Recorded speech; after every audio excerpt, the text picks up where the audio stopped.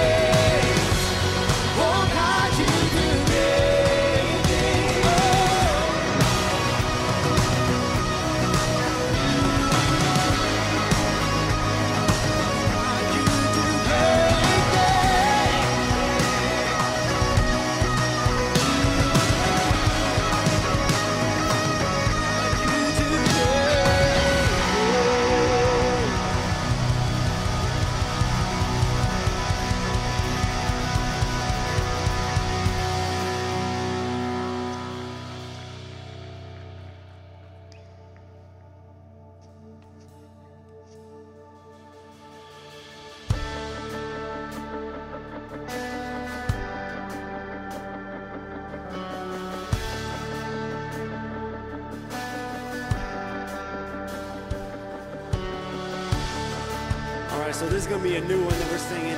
Just all celebrating that Jesus went to the cross for us and the freedom and the life that we have because of it.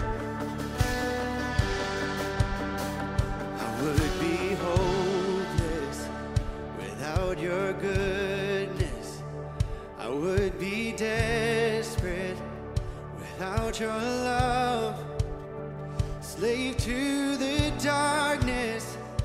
If it wasn't for the cross, yeah. You have won me with your kindness, chased me down when I was lost. Oh, where would I be if it wasn't for the cross? Hallelujah. Thank you, Jesus. I was a prisoner, now I'm not. With your blood you bought my freedom. Oh, hallelujah for the cross.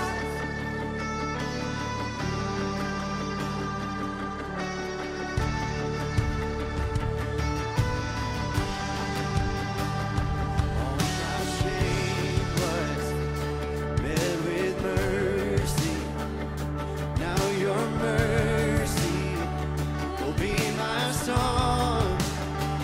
And oh, the glory, oh, the power of the cross. Oh, hallelujah. Thank you, Jesus. I was a prisoner, now I'm not. With your blood you bought my freedom. Oh, hallelujah for the cross. And by your stripes I'm healed, and by your death I live. Power of sin is overcome. It is finished, it is done. By your stripes I'm healed, and by your death I live. The power of sin is overcome. It is finished, it is done. By your stripes I'm healed, and by your death I live. The power of sin is overcome. It is finished, it is done. By your stripes I'm healed, and by your death I live. The power of sin is overcome. Oh, hallelujah. Thank you, Jesus. I was a prisoner, now I'm not. With your blood you bought my freedom. Oh, hallelujah for the cross. Hallelujah. Thank you, Jesus. I was a prisoner, now I'm not. With your blood you bought my freedom. Oh, hallelujah for the cross. Oh,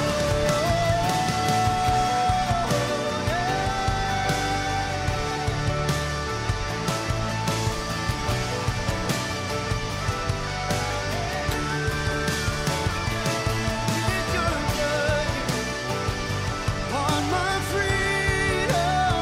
Oh, hallelujah for the cross. Come on, you sing it. Oh, hallelujah.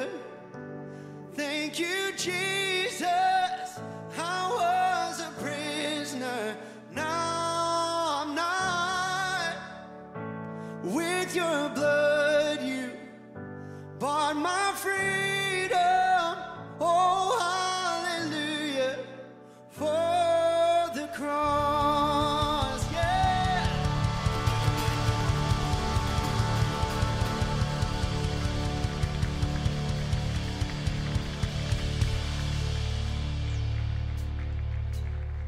Good morning. Go ahead and have a seat for a minute. That was a good song. I want to remind you, though, well, actually, let me say this before I say remind. some of you, maybe this is your first time ever in church or first time in a long time. And so I'll just tell you, I've grown up in the church. It is not an unfamiliar experience to me. And yet there are still, if I'm honest, there are moments that the excitement in a room like that, people's hands up, people leaning in, like even me, I'll look around sometimes and I'm like, what is happening? It's just, it's a little bit different experience than we're used to. That's not going to happen tomorrow when you go into the office. Nobody throwing their hands up and singing out loud and celebrating unless the office gets closed and you go home early. And so you can sit in a moment like that sometimes and just be a little confused. Like, I don't get that. I'm not sure what that's about. Here's what it is about, especially on songs like that, is that it's not a song. For many of us, that's not a song. That was a very real experience. That there's a moment in life that we became aware of the fact that we were prisoners. But by the blood and the cross of Jesus, we've been set free.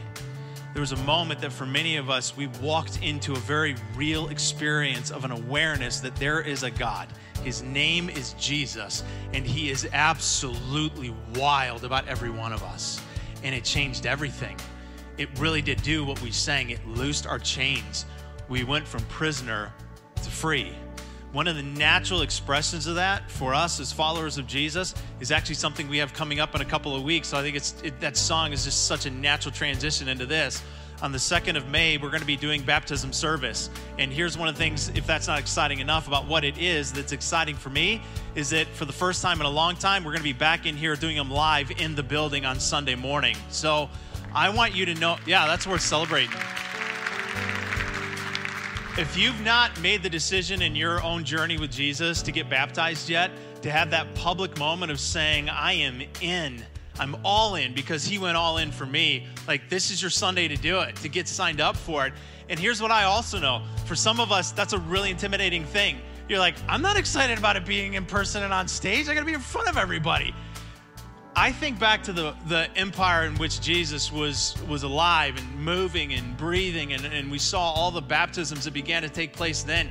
And I don't ever want to forget that the men and women that took those steps did so in the face of unbelievable odds, where when you took a step out to say, I'm in with Jesus, that meant that you could literally be drugged from your home. You could lose your reputation, lose your job, lose your life. And so I would never downplay the maybe intimidation of even getting up on stage in front of all these people, but I'll just tell you, standing up here every week, you guys are nice and friendly, so it's easy to do. Y'all are warm, smiling people.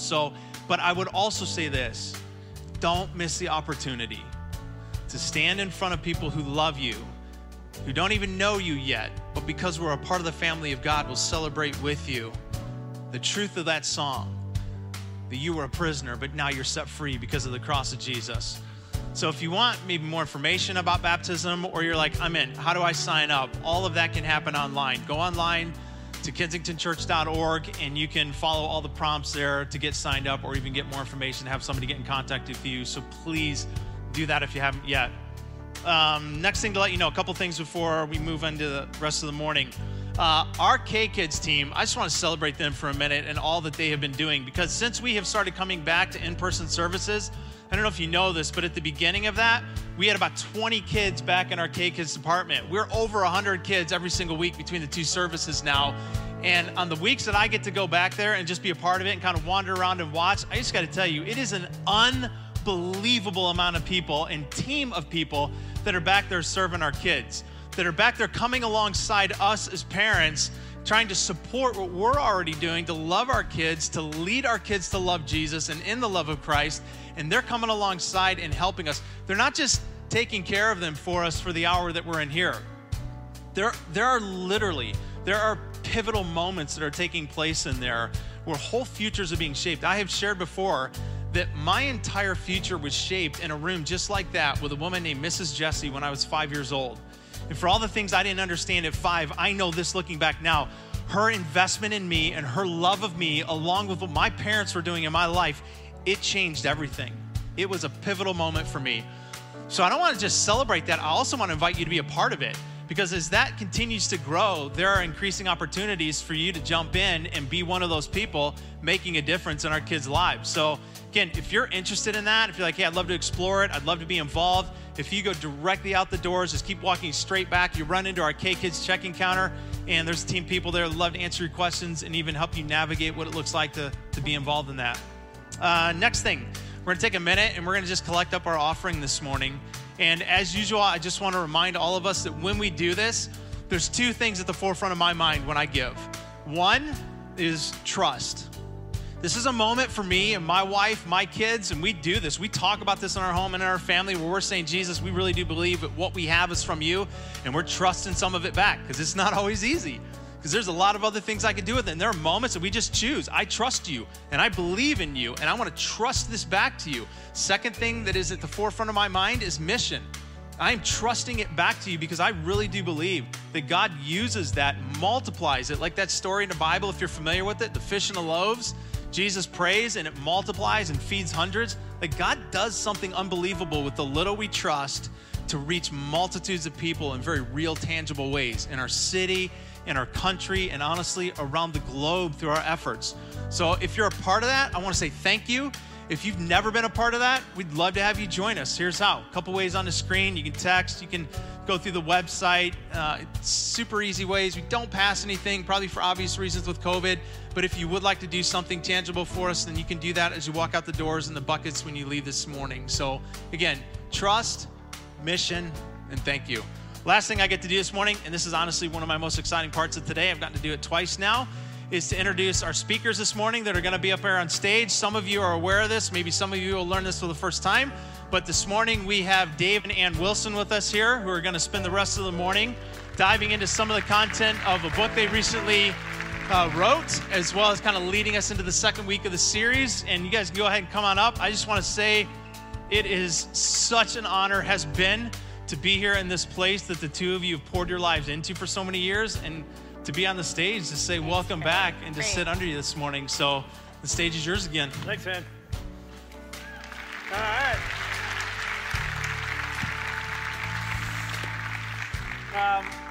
And I would just say, first of all, we are so grateful for Craig's leadership as we pass this campus on to him. What a phenomenal job. And you know, our book on parenting is about teenagers as well, and he's the parent of teenagers, so it's sort of fun to be back here again. Some of you have no idea who we are. You're like, who are these guys? They're just old people. We actually started this campus, 18 years ago. So, and spent 30 years at Kensington as we started in 1990. Our last days at Kensington were, for me, my last sermon was Christmas Eve. Actually thought I was gonna do the 11 p.m. Christmas Eve service, only to find out at 5 p.m. as I'm driving home, I call Ann and say, hey, got one more to do.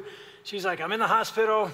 I think I have a kidney stone. And so I got out of the 11 p.m. because my wife was in the hospital.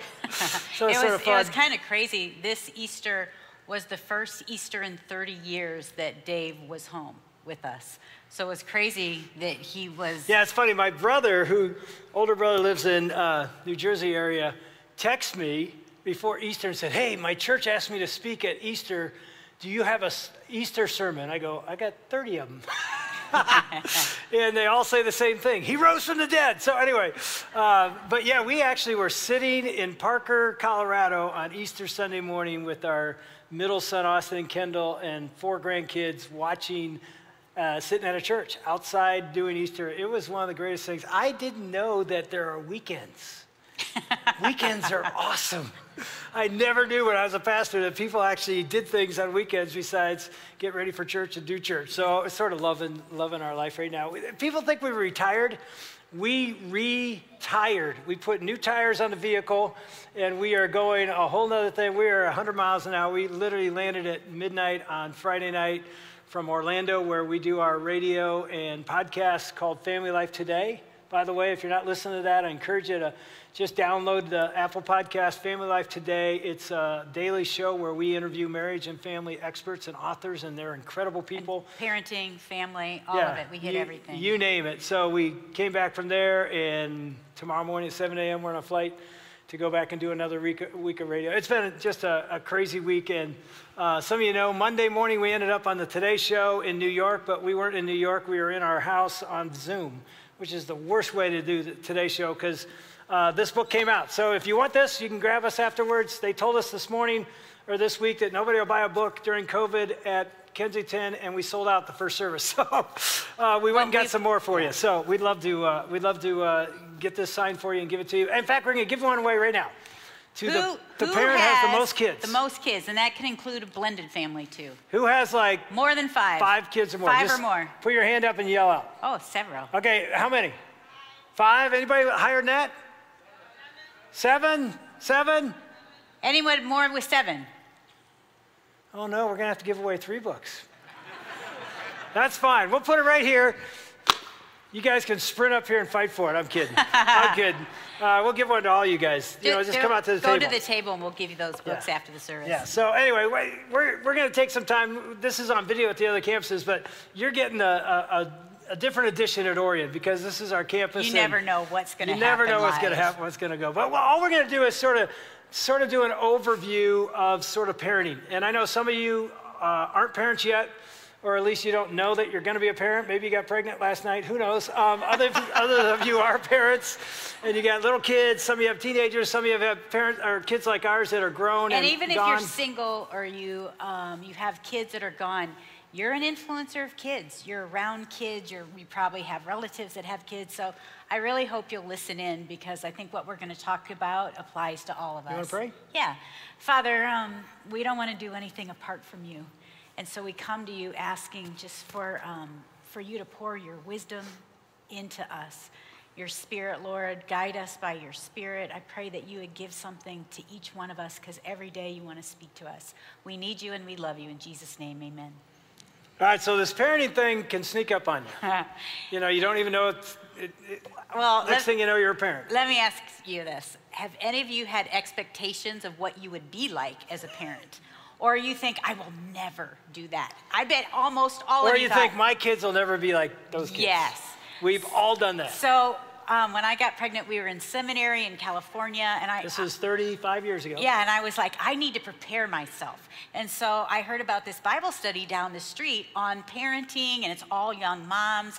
So I got all dressed up, and I'm like, okay, I can't wait. I'm going to learn how to be a mom. And I walk into this door, and it was like World War II was going on.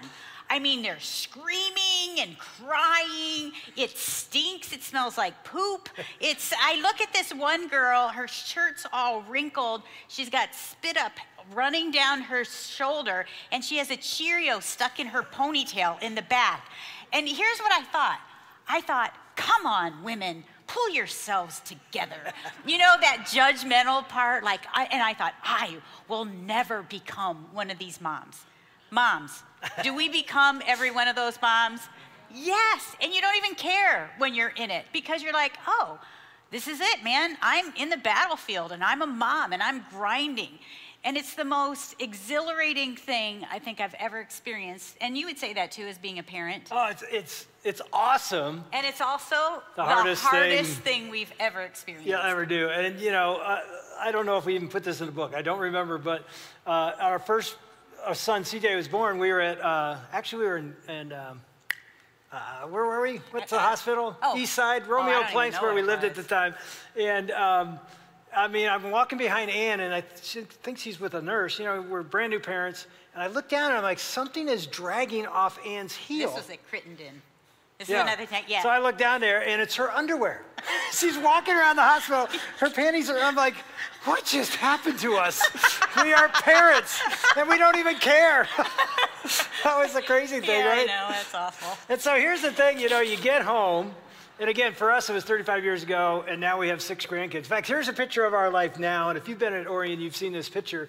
But this is sort of the stage we're at now with our grandkids. And obviously, the smiley face is one of our grandkids is not fully adopted yet. They're fostering him, and hopefully soon he'll be adopted with his biological brother, who is on my far left. That's Holden. And then that's Cody and Jenna's son, Bryce, is in the middle of my lap right there. And their daughter, who's almost 4 months, Autumn, isn't in that picture, but Being grandparents is pretty remarkable. It's we awesome. love it. Yeah. So here's the thing. So you come home with our firstborn, CJ, and I remember standing over his crib, and many of you know my story. I had no dad. I really didn't know what a dad did, or, I just was like a brand new dad. I'm looking at his crib. I literally am thinking, so where's the instruction manual for this? I remember having that thought, like, I don't know what to do. I never saw a dad. I didn't know how dad acts. Is there an instruction manual? And here's the good news. There is. And it's not called No Perfect Parents. That's just a book. There's a real book that's all about family and parenting. You know what it is? It's called the Bible. It's really amazing. I didn't grow up reading the Bible. I grew up being dragged to church, so I didn't believe the Bible was even reliable or had anything in there that related to real life. I just thought it was an ancient book that was sort of weird. And then I became a follower of Christ in college and started reading the Bible and find out, oh my goodness, there's so much practical help and hope in the Bible that literally leads us on how to do marriage, how to do family. And by the way, I'm not saying copy the families in the Bible. Because some of you have read your Bible and are like, dude, the families in there are like Messed jacked up. up. Yeah, they are. And they're really messed up, which is one of the reasons I love the Bible. They don't hide anything. It's all there. But the truth and how to do family well is all throughout the Bible. That's why Vertical Marriage, our book, was based on that, and our parenting book is based on the Word of God. And so it's really interesting. A verse that jumps out, it's really what our book was written from, is this verse in Psalm 127, where the psalmist writes this. He said, "Behold, children are a gift of the Lord. The fruit of the womb is a reward." Now, here's the thing. Sometimes as parents, we need to be reminded this son or daughter, she or he is a gift. And also, this poor mom right there has to walk out with a baby that's crying. we love you. And that's life, right? And that baby is a gift from God and a reward from God. And I would say no matter how that baby was conceived, if it's out of wedlock, whatever, it's still a gift. Like that child was made in God's image, and there's no accident. They're a gift. Yeah, and then it goes on to say, like arrows in the hands of a warrior, so are the children of one's youth. How blessed is the man whose quiver is full of them. So the Bible uses this interesting analogy that children are like arrows. And if you've seen the cover of our book, it has a picture of arrows missing a target.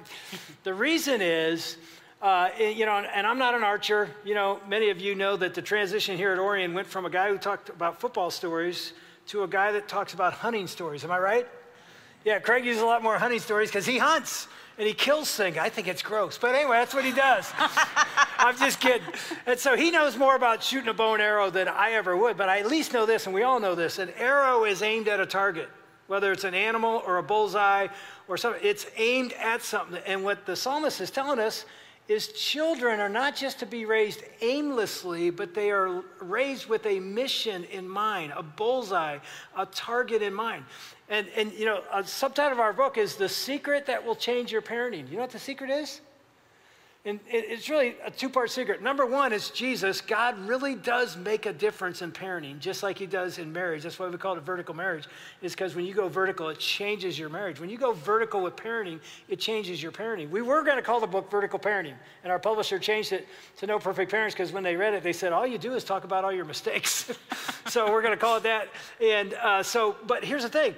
When you're raising a child, most parents never ask the key question. You know what it is? What are we trying to raise?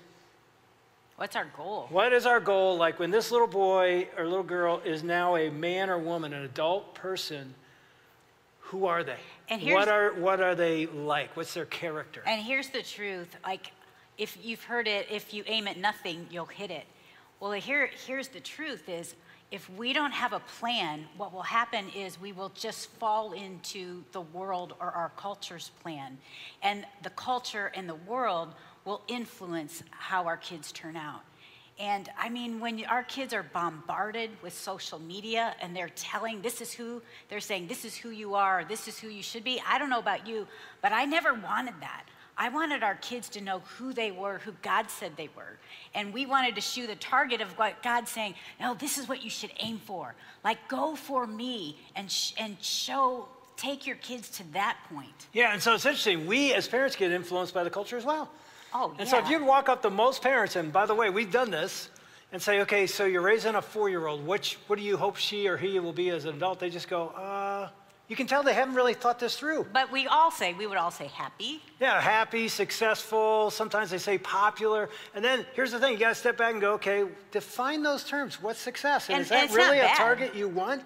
And again, they're good things, but are they the best? And so what we decided to do, even as young parents, and our kids didn't even know this, is we decided to write sort of a bullseye or a mission statement for what we're trying to raise. And by the way, our kids never knew this. Yeah, we were on the radio when our co-host says, do your kids know your mission statement? Like last year, yeah. And I think you were like, yeah, I think so. Oh, I think they know our mission statement, even though, and so he goes, let's call one. So he gets a hold of Cody. He goes, hey, Cody, your parents have been talking about this mission statement. Can you tell us what it is? He goes, I have no idea. And here's the thing, it doesn't matter if they know, but it does matter if you know. And I also know this, you may disagree. I mean, we talk about that in the book as well. Sometimes you disagree as parents about it, but it's like, and I encourage you, a homework assignment would be two things. Number one, sit down and talk this through, because we decided the Bible's clear that it isn't about attributes you're looking for, what kind of character? Yeah. Do you want your kids to become as adults? Do you want them to have integrity? Do you want them to be hard workers? Do you want them to be people that people can trust? Do you want them to be pure? What kind of character qualities? Because once you know what that bullseye is, you can step back and decide, okay, what's the strategy to actually hit that target? Here's the other homework assignment I would give you. Join us tonight at 8:30. We're going to do a Zoom Kensington Faith and Family Night that you need to sign up for, and we're just going to answer questions for an hour. And again, we don't have all the answers, but we'll do our best to let you ask what you want us to talk about on that tonight at 8:30, and you have to sign up to do that. You can do it right now. But here's the thing. We decided today, and no way we can cover this in the 28 minutes we have left, in which we will go over. Is that okay? We're going to go over a few minutes. We can't cover this in the amount of time we have, but here's what we're going to do. There's 4 stages that we talk about of parenting in our book. And some of us are in different stages. And those 4 stages can be talked about in our mission statement or our bullseye. So we're going to give you the Wilson bullseye that we worked from for the last 35 years. We're not telling you this should be your bullseye. Right. It should be unique to who you are as a parent and who your kids are. You have an identity, they have identity. You need to know the mission that's related to the identity of your family. So make it your own, but we thought we'd give you ours so that you get an idea. Oh, so it sort of looks like this, and we can also walk you through sort of the stages through this mission statement. And if I were you, if you're a single parent, I would get together with maybe a couple other friends that are either married or single, but kind of hash that through. It's always good to dialogue with someone else about it. So here it is. Here's ours. The Wilson bullseye was train and launch L3 warriors to make a dent where they're sent. Now, here's the thing. You're looking at it going, what? That makes no sense. And that's how a mission statement should be. It doesn't always make sense to other people, but it does to you. And here's what I'll do we're going to do this in the next few minutes. We're going to walk you through each word, because every word was chosen specifically to mean something, and again, it relates to the different stages. And some of you, like looking at L3, you've been around Kensington 30 years, you know what L3 is. Others are like, what is L3? I'll show you in a minute. So here's the first word, train. Train is really an important word because the first 2 stages of parenting, we call it in the book, 0 to 5 is the discipline stage, which if you've got 0 to 5 in your home right now, you're just pulling your hair out because it's discipline, discipline. There's poop, there's pee everywhere. It's awesome. You're not sleeping at night. I just don't get this. I don't know why I keep talking about poop and pee thing, but that's all I remember. And now we got grandkids with diapers running around. There's poop everywhere. It's just those, It's not poop everywhere. Anyway, you got to discipline and say no and put up barriers, and we talk about that in the book. But there's a lot of training that goes on in the first 12 years. So we just start talking about training. Here's the thing. Whose responsibility is it to train our kids? Well, I'll show you. The Bible actually says in Ephesians 6, it says, fathers, do not exasperate your children. By the way, a whole nother sermon right there. Do not exasperate your children. Instead, bring them up in the training and instruction of the Lord. And I just want to stop and just talk to the dads. Yeah, it says fathers. It does mean fathers and mothers, but it specifically says dads. It says fathers. And I think for us as women, as wives, as moms, we're longing for the dads to step in. Like, I will say that Dave I would always encourage him, like, oh my gosh, you have so much power. Like, you have so much power. And I so often felt like Dave would give his best at work, and then he'd come home and be like, oh, my job's done. And he would be more... I got to say this. Second service, we could take more time. Am I right? Some of you remember the story. I won't go into the details, but literally one Sunday night, she said to me as we were falling asleep, you remember this in Vertical Marriage? She said, I wish the guy that preached and led our church lived in this house. That's what she said. And it was 11 o'clock at night. I had just preached 4 sermons. I had just been on the Lions sideline, did chapel for the Lions, came home. I'm exhausted. I'm falling asleep. And she basically says, I want the guy who leads Kensington to lead here. And I'm like, okay. What are you saying? And she's like, well, you pray with passion there, you lead with vision, and you don't do any of that here. And I responded really well. Do you remember? I remember saying something like, you got the best husband in the planet. You don't realize how good you got it. I'm an amazing man. I mean, I was just an idiot in the moment. But you were saying that. I didn't have the best timing. But I was... No, you didn't. And you didn't say it real well. No, I didn't say it nicely either. But I'm telling you guys, like, if you're married, your wife is longing for your help. Yeah. We don't want to be the one that's always, like, going spiritual, too. You know, hey, let's go to church, and you feel like you're dragging everyone. And we feel like that sometimes as moms. I think one of the sins, I'd say, of men is passivity.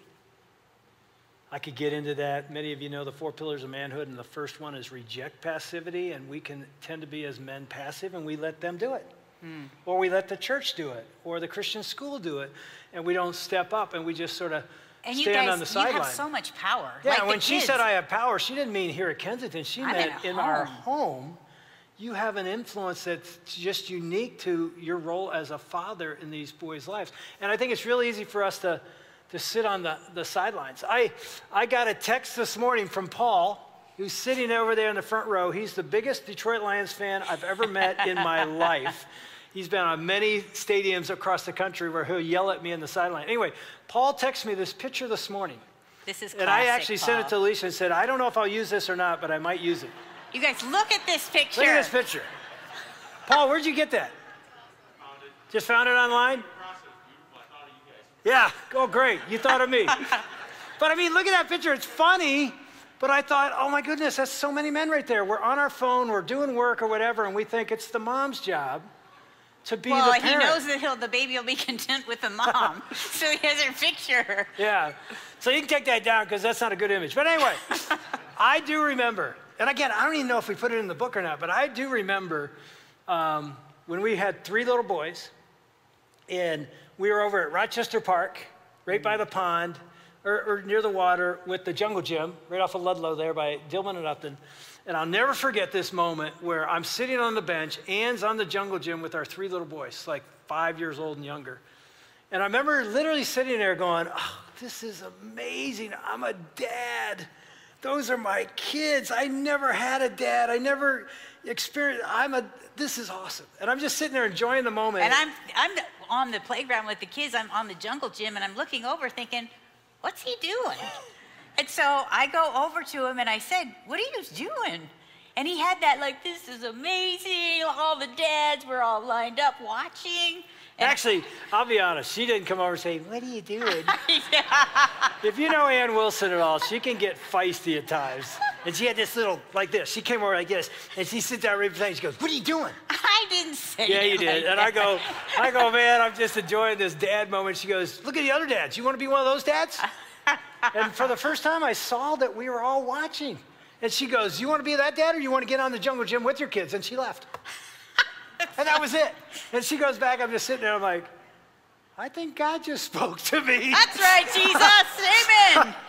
No, I mean, why is that memory so strong in my mind? Because that day, that moment, at least 30 plus years ago, I said, I'm not going to be this dad. And you didn't. Like, I'm going to be on the Jungle Gym. I'm going to be in the front yard. I'm going to be in the backyard. I'm going to be in the bedroom with the Bible in my hand. I'm going to be praying for my kids. I'm going to be leading with them. I'm going to do life with them. I'm going to engage. I'm not going to be that dad with a picture of his wife or her mom. I'm going to be stinking engaged in this thing. And it was all from that moment. It's so funny because we would play. We'd go outside and play basketball and football. We'd play Wiffle capture ball. the flag.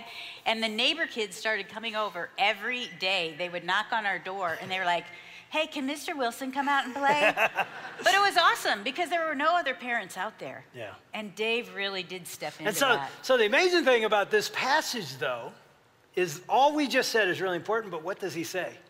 Fathers, do not exasperate your children. Bring them up what? In the training and instruction of what? Very specific. The Lord. So he's saying this. We need to be engaged, and that's what we just said.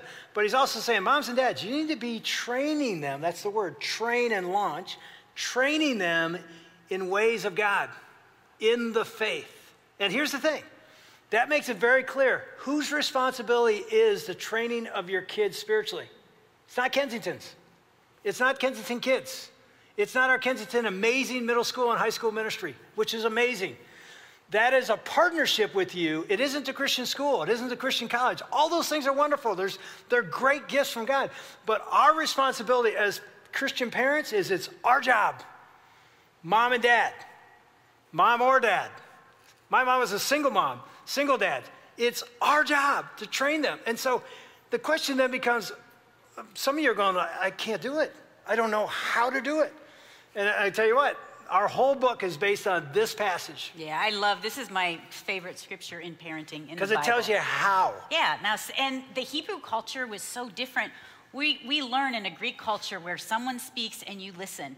But in the Hebrew culture, they were always learning. They anticipate. That's why Jesus told so many stories, like he was going along a field and he would talk about a field.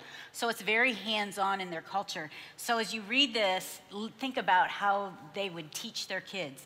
It says this, love the Lord your God with all of your heart, with all of your soul, and with all of your strength. That was called the Shema. And so all of the Jewish people would say this. They memorized it. Together, and they would say it every day. And then he says this, these commandments that I give you today are to be on your hearts. Like first they're to be on your hearts. And then what do? Impress them on your children. What else? Talk about them when you sit at home, when you walk along the road, when you lie down, and when you get up. Do you see the practicality of it? It's not take them to church on Sunday. It's like, first of all, they're on your heart. So begin impressing them on your kids. How do we do that? We talk about it all the time. And we started doing that because your walk with God isn't something that is taught as much as caught. Your kids are watching you. They're seeing and they're watching, like, is it real? Like, are my parents, are they living out the things they're talking about? The thing is that you really got to look at as a parent when you look at this passage. And by the way, as Ann said, this was something a Jewish family memorized and stated. It was like, this is our DNA. Yeah. This is who the Wilsons are. This is what we're about. This was, today it's a flippant thing. No, this was core. And that's why it's called the Shema. And think about it, when Jesus was asked, what's the most important thing in life? Of all the commandments, he quotes this. I don't know if you know that. He quotes Deuteronomy 6, the Shema. And because it says, love the Lord your God with everything you got, your heart, soul, mind, and strength. So it's really interesting. He says to parents, if you're going to pass this on to your kids, where does it start? With you. He says it has to be on your hearts. And you know this, but let me remind you, you cannot give away as a parent what you don't first possess. You can say anything you want about God, but if you're not living it, good luck. The percentages go very low of kids. Now think about this. This is crazy to think about. And there's studies that back this up. If you get your kids in Kensington Kids and they stay in it their whole youth, and then they get in our great youth group, guess what will happen to many church youth group kids once they hit college and beyond? You know the stats, right? Majority of them walk away from the faith. And so there have been studies like, well, what about the kids that don't walk away? What's different? And you know, a lot of people think, oh, they went to a bigger mega church and they had a better youth group with a cooler youth pastor who had skinny jeans if they were cool then, or baggy jeans if they were cool then, with a rock band. No. Has nothing to do with that. It doesn't have anything to do really with the church. You know what it has to do with it? Are you ready for this? Parents, you better listen. The kids that don't walk around in faith tend to go from a great youth group and they go home and they see the same thing in their home that they're hearing at church. There's the same thing. They see it modeled in their home, what they're seeing at church. The kids that go to church and they hear one thing and they come home and it's a whole different deal, it doesn't tend to stick. So think about how important that is for us as parents. And again, you can't fake this. Kids, do you realize they're fake sniffers? They sniff out fake. Especially as 24/7. teenagers. They'll roll their eyes like, whatever, Mom. And they'll call you that. out Yes, they as a do. teenager. And good for them. They should if we're not living it. Again, we can't live it perfectly. That's why we call it No Perfect Parents. But here's the thing. If it ain't in you, it's probably not going to get in them. So it starts. I mean, if anything, if I'm a parent today, I hope the only thing you hear is, I better start walking with God. Yeah. And he's our hope as parents. I can't tell you how often we get on our knees like, Lord, I have no idea what I'm doing. Like, you need to help me. I don't know what I'm doing. And he gives us wisdom. It says in James 1, he gives us wisdom. And I know when our kids were little, and here's the truth. If you have really little kids that are under 5, you don't even have time to read your Bible, go to the bathroom by yourself. Like, you have no time. We spent the last 10 days with grandkids. It's like, how do you even live? It's awesome, but they're just... Yeah, and so you just learn to talk to God out loud all the time, wherever you are. Like in the car, we're praying. At dinner, we're talking about God. And here's what I started doing. I started thinking, and this is if you're kids or you don't have kids, I started thinking, has God given me something today? Have I been with him enough that he's given me something that I can give away? Because God's talking to us every day. He wants to speak through his word, through people, through his spirit. So it's like he's every day, he's like, oh, I have something for you. Hi, I didn't see you guys right there. You sit right there. Hi. Anyway, so that's my great niece. Every day he has something to give for you to have. And he wants you to give it to your kids. That was a good way for me to say, have I been with God enough that I've heard his voice to give it away? And it's really interesting as you look at that passage, and again, we don't have time to develop it all, but he just says as you lie down. So bedtime is critical. Critical. I remember when the kids were little, laying in bed with them at night and going through the devos and devotionals and listening to worship music and talking about God. And just answering them, questions. How are you doing? Yeah, so bedtime, when you talk, sit, dinner table. We decided the dinner table is really important for our family. And we live in a culture where people don't even sit down as a family and eat. Just crazy. We had 3 boys. They're all in sports. Sometimes I was coaching for 10, 12 years at Rochester Adams High School football, and we didn't get home till 8 or 9 o'clock at night, and Ann waited, and we sat down as a family almost every night. And it's just, those are critical moments, and right there it is in the thing. When you sit, when you lie down, when you get up, driving time, all those things. I mean, I cannot tell you the number of times I watched Ann pray out loud as we're driving when the boys were 5 and when they were 15. They saw a model what a relationship with God looks like it's organic, and you struggle and you doubt and you question and you pray for parking spots. I remember one time she prayed for a parking spot. I'm like, seriously, you're praying for a parking spot? He like would God say that out loud. Cares about a parking. Jesus gave me a parking spot. Right? I'm like, okay. But anyway, it was just, we didn't realize we were modeling for them, what it looks like. And so the only other thing I would say about this training stage is you have this window. In the book, we call it 0 to 12. The discipline stage, 0 to 5, 5 to 12, the training stage. And that window is closing as they approach their teenage years. Quickly, and you have this window to create your home to be what you want your home to be. I think this is really big because I think what we do in our culture, especially now, and I did it back when I was a young mom, is I was comparing myself to all the other moms, thinking they're doing such a better job than I'm doing. And I used to think like our kids would be so much better off with Steve Andrews, with Paula, or the Nelsons with Callie. They're doing so much better than I am. And that's an easy temptation to think, and I love that Callie Nelson said to me, I don't have that thought. I'm like, what? She goes, I know that God made me the way I am, and he knew every child that would live under my roof, whether they're biological or not, and I have in me what my kids need. And she said it so confidently, I started thinking like, Lord, that's true. Like, I may not be the best mom, but I'm the mom that my kids need, and you place them under my roof, so I have something to give them. So my next question was, Lord, who am I? Like, how have you created me? What is my identity? Because I want to pass that on to my kids, not only the spiritual part, but just like, what do I want to create in my home? Because all of us, can I just say, we need to create havens in our homes. Our culture is crazy. The world outside our homes is a mess. And I want our kids to walk in the door and feel like they're known. They're seen. They're seen, they're heard, and they're celebrated. Like, I see you. And I celebrate who you are. Look at you. And I can't wait to see what God has for you because it's something great when you discover it. So for you as a parent, who are you? What Yeah. has God put in you to pass on and create in your home? You can tell Anne's getting a little passionate. She wrote a chapter called Make Your Home a Haven, chapter 8. It's the best chapter of the book, in my It's opinion, not. because she wrote it. And it's all about how she tried to create the Wilson home to be a home of joy. And you know why? That's who she is. She has a laugh that's contagious. That may not be who you are. You may have a different gift and uniqueness.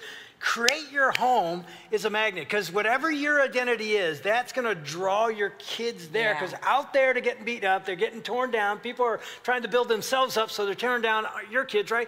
They should be able to walk in their house. When the door opens, they step in the house. They should feel safe. They should feel seen. They should be celebrated. And by the way, the power of a parent's words, oh my goodness, are so critical in that moment. The words we say to our children at 5, 10, 15, 17, 18, even now at 30-year-olds, what we speak to them is very powerful. And you know this, the life and death is in the power of tongue. Proverbs 18:21. We can speak life, build up, encourage. We can speak death, discourage, tear down. And I'm going to add this too. For those of you who are married, your marriage matters to your kids. It'll be one of the greatest gifts that you give to your kids. So keep working on this. It's really easy when we're disappointed in each other to pour our life into our kids and not each other. And this really matters. We were at Disney World on Monday at Magic Kingdom, and I was walking by a dad of maybe a 10-year-old, and I hear this dad say, talk about power words. Yeah. And you know the power words because you know things that were said to you as a kid that you still remember. Decades later. Many of them negative and even, but this dad says, I mean, he's right here walking by. He says to his kid, obviously he's frustrated with his kid, and at Disney World, every parent's frustrated with their kid. But I hear him say, I'm going to put a for sale sign around your neck and sell you. And they walk by. I so wanted to go, sir, I was just on the Today Show. I'm an author. I'm big time. That kid's going to be in counseling the rest of his life for that comment. No, I didn't say that. I was just like, oh my goodness. I was with this mom of 2 teenage boys the other day, and she says to him, do you know what? The reason I drink every night is because of you. Like, oh my God. We have to be so careful of our words. Yeah. Like, our words can destroy or build up, and we have to be so careful with our spouse, what we say, and with our kids. Like, our words are building things. Okay, here's the deal. We've got I 8 minutes know. left, and we've only covered one word, so here we go. Train and launch, L3 words. Let's talk about launch real quick. Launch is just simply this. An arrow is not supposed to be in your bow all day. At some point, that's a pretty cool sound. You launch Is that your correct, kids. Craig? Is that how it sounds? Or if it's, Oh, no, he said it's oh, not. it's not even close. But it sounds good, hun. Yeah, whatever. You launch an arrow toward a bullseye. And I tell you what, sometimes as parents, we hold on way too long.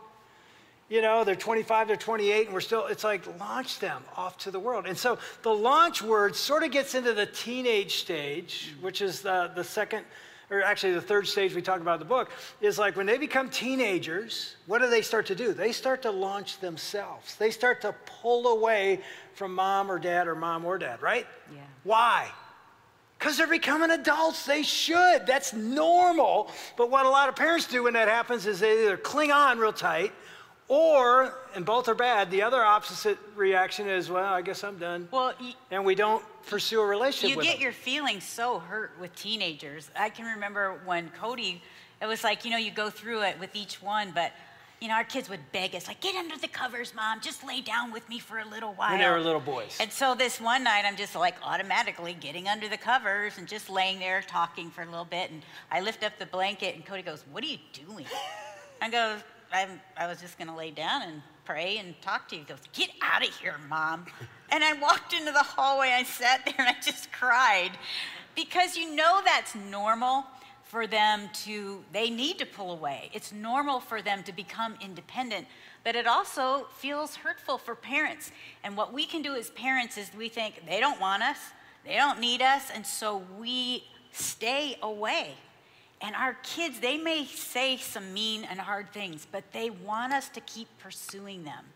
Go to their world, pursue them and who they are, and continue to use your words to lift them up because they're going through one of the most insecure times of their lives.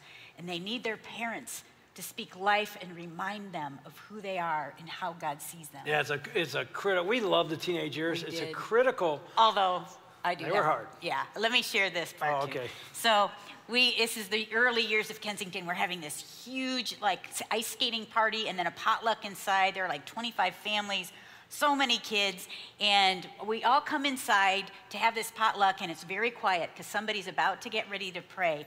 And suddenly I hear this food looks like crap. And it's our son.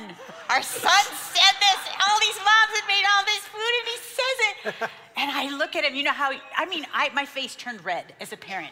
And I gave him the evil eye that only a mom can do, oh, you're so dead. And I was so humiliated because what do you think as parents? We care about what others think of us. It's a reflection of us. And so then we're getting ready to go that night. And Cody didn't bring his shoes. He only had ice skates. So I said, hey, hon, could you put Cody on your back and just walk him out to the car? And again, it's quiet in the room. He goes, I have to do everything in this family. And so he walks out. I am right behind him, right on his heels, oh, that is so disrespectful, and you were so rude. And so I'm whispering all this as people are going, as we're going to the car. We get to the car, and he's bending over, and he's putting Cody in the car. Austin's already in his seatbelt. And I see this big snowbank right beside the car. And I just have this thought, and I just kind of lean in as CJ's he's unbalanced. And I use my shoulder, and I just nudge him, and he falls into this snowbank. And then I jump in the car, and I lock all the doors. And so now he's banging on the windows. Clapping right he's now. banging on the windows, Mom, let me in. You don't deserve to come home with us. I actually came walking out right then. Yeah, I'm the pastor comes. Happening to our family? And then I start crying, and I'm like, I will never speak on parenting ever. I will never do anything. And now you wrote about it. But Yeah. here we are. Those are the teenage stage. But here's the thing. And again, we don't have time. There's a whole section. Go read it. But it's the key to parenting teenagers, in our opinion, is relationship. Yes. So we put in there, pursue, pursue, pursue. Yeah, I know they're pulling away, and that's normal. They want you to drop them off a mile from school because they don't want anybody to see you. That's okay. That's normal. They should be developing. Keep pursuing that relationship. Don't give up on that. The second thing we said in there is listen, listen, listen. Yeah. The number one complaint of teenagers about their parents, you know what it is? Number one, they don't listen. And you know what? They're right. We don't. They start saying something, we cut them off and tell them what they should be thinking. Listen for thinking. their heart. We shared in the book some mistakes we made, and even talking to our adult kids, they've shared some hard things. Oh. But one of the things they said was, I wish you would have been more concerned with my heart than my actions. And and why do we get so concerned about their actions? Because it creates fear of what could happen to them. And so then we're on them all the time instead of saying, what's going on? What's really happening and what are you feeling inside? And this relationship's so critical at this stage because you've heard the statement, we put it in the book, rules without relationship equals rebellion. Think about that statement, if all they're getting from parents is rules, rules, rules, there's no relationship. It doesn't guarantee rebellion, but when there's a relationship and there's still rules, it's so much better and so much, it's so important for us to do. So we got to fly, but here, I want to make sure we cover this last part. Train and launch. Some of you are like, what is an L3 warrior?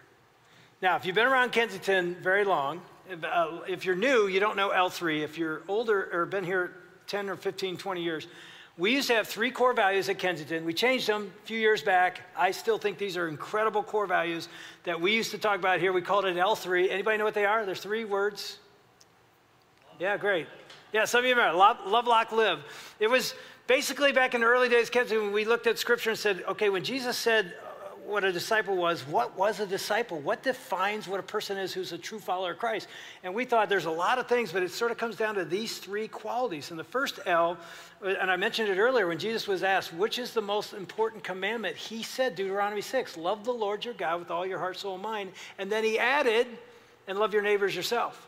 So we decided, man, the first core attribute of a true disciple of Christ is they love God and love others. That's the first L. So when we said, man, when our boys are men, we hope L3, they're an L3 warrior. Warrior means they understand that life isn't just a party.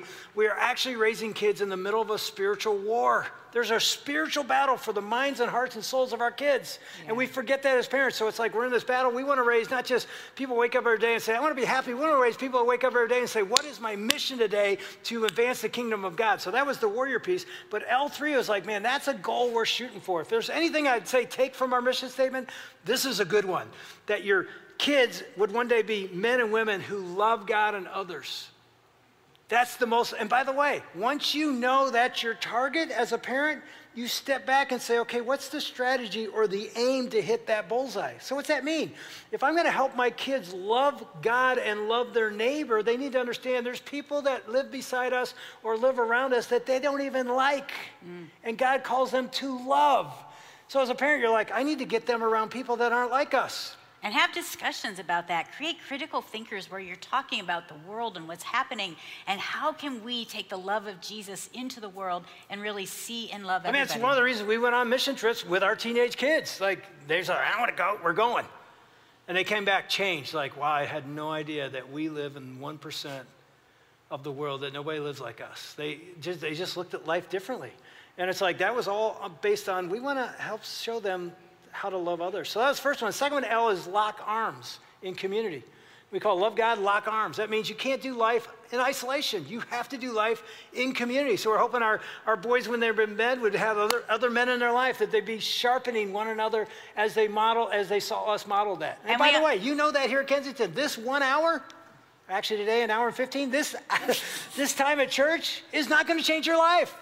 If you don't leave here and lock arms community with other people, that's why small groups, your life will not change. But when you're doing life with other people, other couples, other families, other men, other women, your life will change. And so we're hoping that our boys would become men that do that. And even as teenagers, we helped find mentors that would say the same thing that we did, but they're other people that are closer to their age. And then the last L was live open-handedly. It's a unique, I think, distinctive Kensington value of we don't live life holding on to our life and our talents and our time and our money.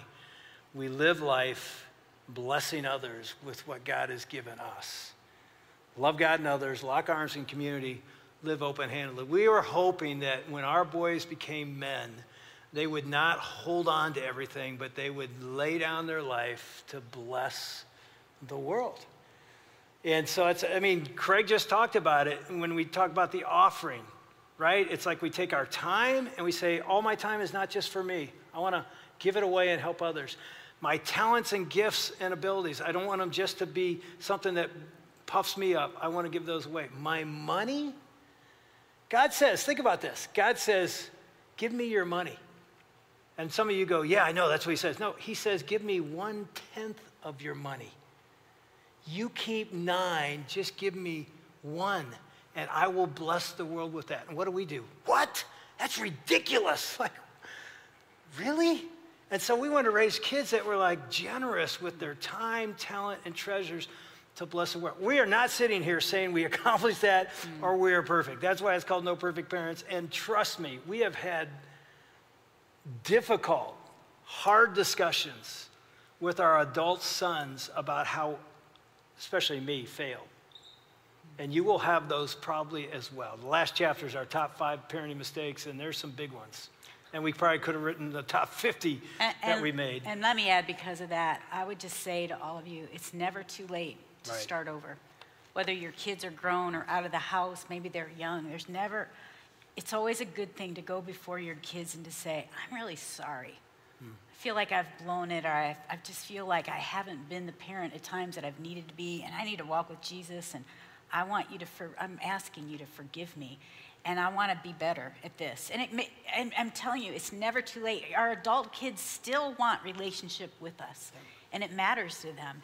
And I really think the greatest thing that we have ever done, the greatest thing that Dave has ever done, in my opinion, for parenting, is he has fasted every single Friday for 35 years for our kids, for our marriage, for their wives, for our grandkids. He's still doing it. I did it with some friends, and I'm telling you, God hears those prayers. Some of you have prodigals that you just are so fearful, and your kids are suffering, and you're scared to death. And God hears your prayers. Every one of them. There's not one prayer that he hasn't heard. So continue to do that. I feel like we failed at so many things, but that is the thing I feel like that's made the biggest difference. Yeah, and you know, of all the things we said today, you can go home and do all this. You can get the book and try it. If you're not on your knees, yeah, please hear this. If you're not on your knees surrendering your life as a mom or as a dad, your marriage, your blended family, your divorced family, your singleness, whatever state you're in, if you're not on your knees saying, God, I can't do this without you, which you can't and we can't, that's the only thing I hope you go home and do is surrender yourself and your kids to him. That's all you can do. Surrender your husband, surrender your wife, surrender yourself. And again, I made that commitment 35 years ago when CJ was born, not knowing I would do it for 35. I'll do it the rest of my life. And every Friday, just begging God, just asking God to show up in our life and in their life and in our legacy. Because, you know, the last part of our mission statement, we don't get into it, is that our kids would make a dent where they're sent. You've heard me say that for decades here, is that God strategically places all of us in places where he wants us to make an impact for the gospel, for the kingdom. And we're thinking, we're launching our legacy to the world. 3 sons, now grandkids. And it's the way we can impact the world is through our legacy. And by the way, you know this, but I'll remind you, you are leaving a legacy. Every one of us, single, married, with kids, without kids, you are leaving a legacy. Something will live on after you're gone that is what you have left on this planet. The question is, what? How intentional are you and I going to be about that legacy? We want to just pray for you.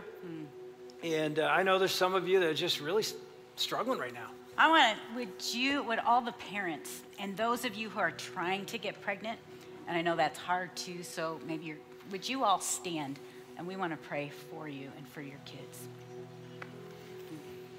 First of all, these are the parents of Kensington. Way to go, awesome. Let me pray for you. Father God, thank you for these men and women. And what they represent is families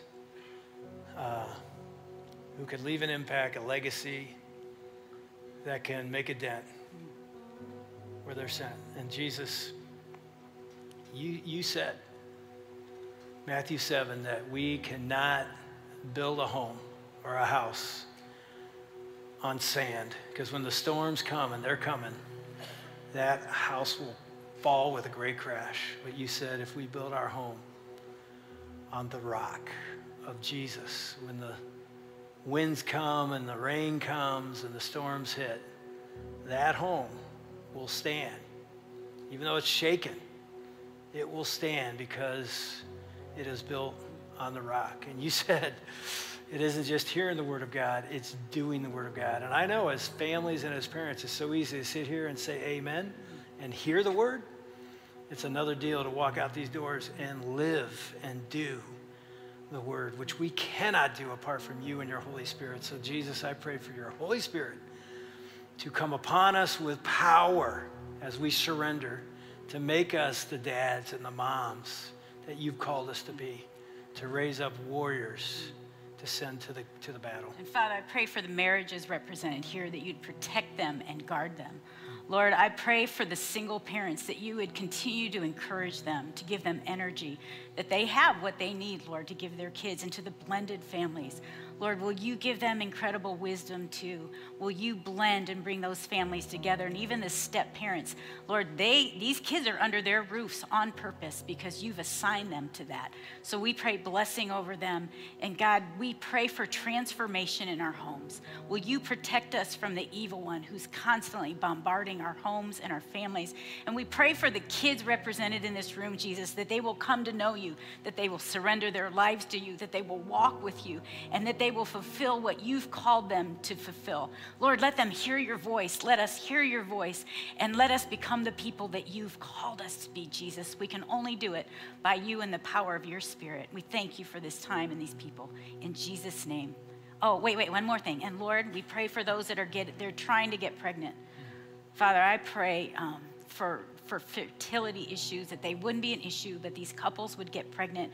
And for the singles, God, will you bless them? Will you totally bless and encourage the call on their lives right now as well? We love you. We thank you. In Jesus' name, amen. You know, stay standing. We're going to sing. In fact, the rest of you can stand. And I will say this. It's really interesting that in the Ten Commandments, God makes this statement. The sins of the father, some of you know this, Exodus 20, will be carried on through the third and fourth generation of the family, which is a scary statement, isn't it? Like what I struggle with, my kids are going to struggle with. And let me tell you, that is so true. Yeah. Even in private, what nobody ever knows, your kids will struggle. But nobody knows this. The very next sentence, you know what he says? But those who love me and honor me, I will bless their children for 1,000 generations. So think about that. God wants to bless through you. And the song we're going to sing right now, which many of you have heard the blessing, when I heard that phrase in this song, that God would put his favor on our family and our children and our children's children, I wept because I thought, God, that's what you've done and are doing to change the Wilson name from a name of divorce and adultery and alcohol from my mom and dad to a different legacy. That's what God wants to do in and through you. So sing this as a prayer.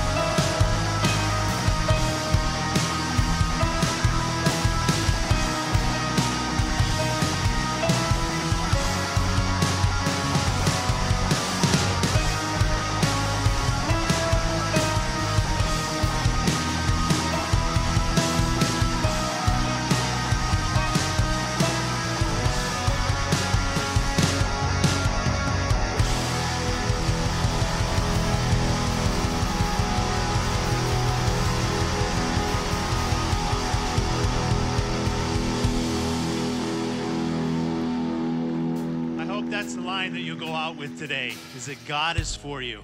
Because I know for me in my own parenting, my wife and I, Nicole, we got 3 teenagers at home. And the more that I sit and rest in that reality that God is for me, the more I can be that to them. And I was telling Dave earlier and Ann, like we are deep in the throes of teenageness right now, where everything they were talking about, them pushing away and the temptation to pull back, like that's our world right now. And us, my wife and I, just having to keep leaning back in. Because every day, it's like, even recently, my daughters particularly, they can't stand any PDA. So the other day, I was kissing my wife in the kitchen, and my daughter goes, "Ugh, Dad, it's so gross." And I had this thought, it just like came to me, so I say it to her all the time now. I go, "What?" She goes, "I said ew." And I go, "Hey, without the ew, there is no you." She like hates that. So she puts up with the kissing now because she hates hearing that. But that's like our whole challenge, is they totally want to just push us away, and we keep leaning back in. So I would just say this, I know they're already out in the hall, but I am so thankful for Dave and Ann, for their vulnerability, for their openness, for their love for Jesus, and for them being here with us this morning. So if you want to have a minute with them and pick up a book before you leave and even get a signature, go out there. They're over on this end of the hall. You can spend some time out there. And let me just say this, if we run out of books again, Dave just whispered in my ear, buy one on Amazon, and we'll set up another time to have them back here if you want to get a signature and can't have that today. They would love to do that. Don't forget tonight, if you want that deeper dive, 8:30, register online for Faith in the Family. It's going to be a night with them kind of deeper into the content. And if you can, as you walk out the door, if we can rather help you continue to navigate Kensington, get more plugged in, involved, answer any questions, the Hub is the place you're going to want to go before you leave. So thankful you were with us. Have a great Sunday, and see you next week. You've been listening to the Kensington Church Podcast. If you've enjoyed this recording, check back weekly for new content. You can find Kensington on Facebook, Instagram, and Twitter, and of course at kensingtonchurch.org.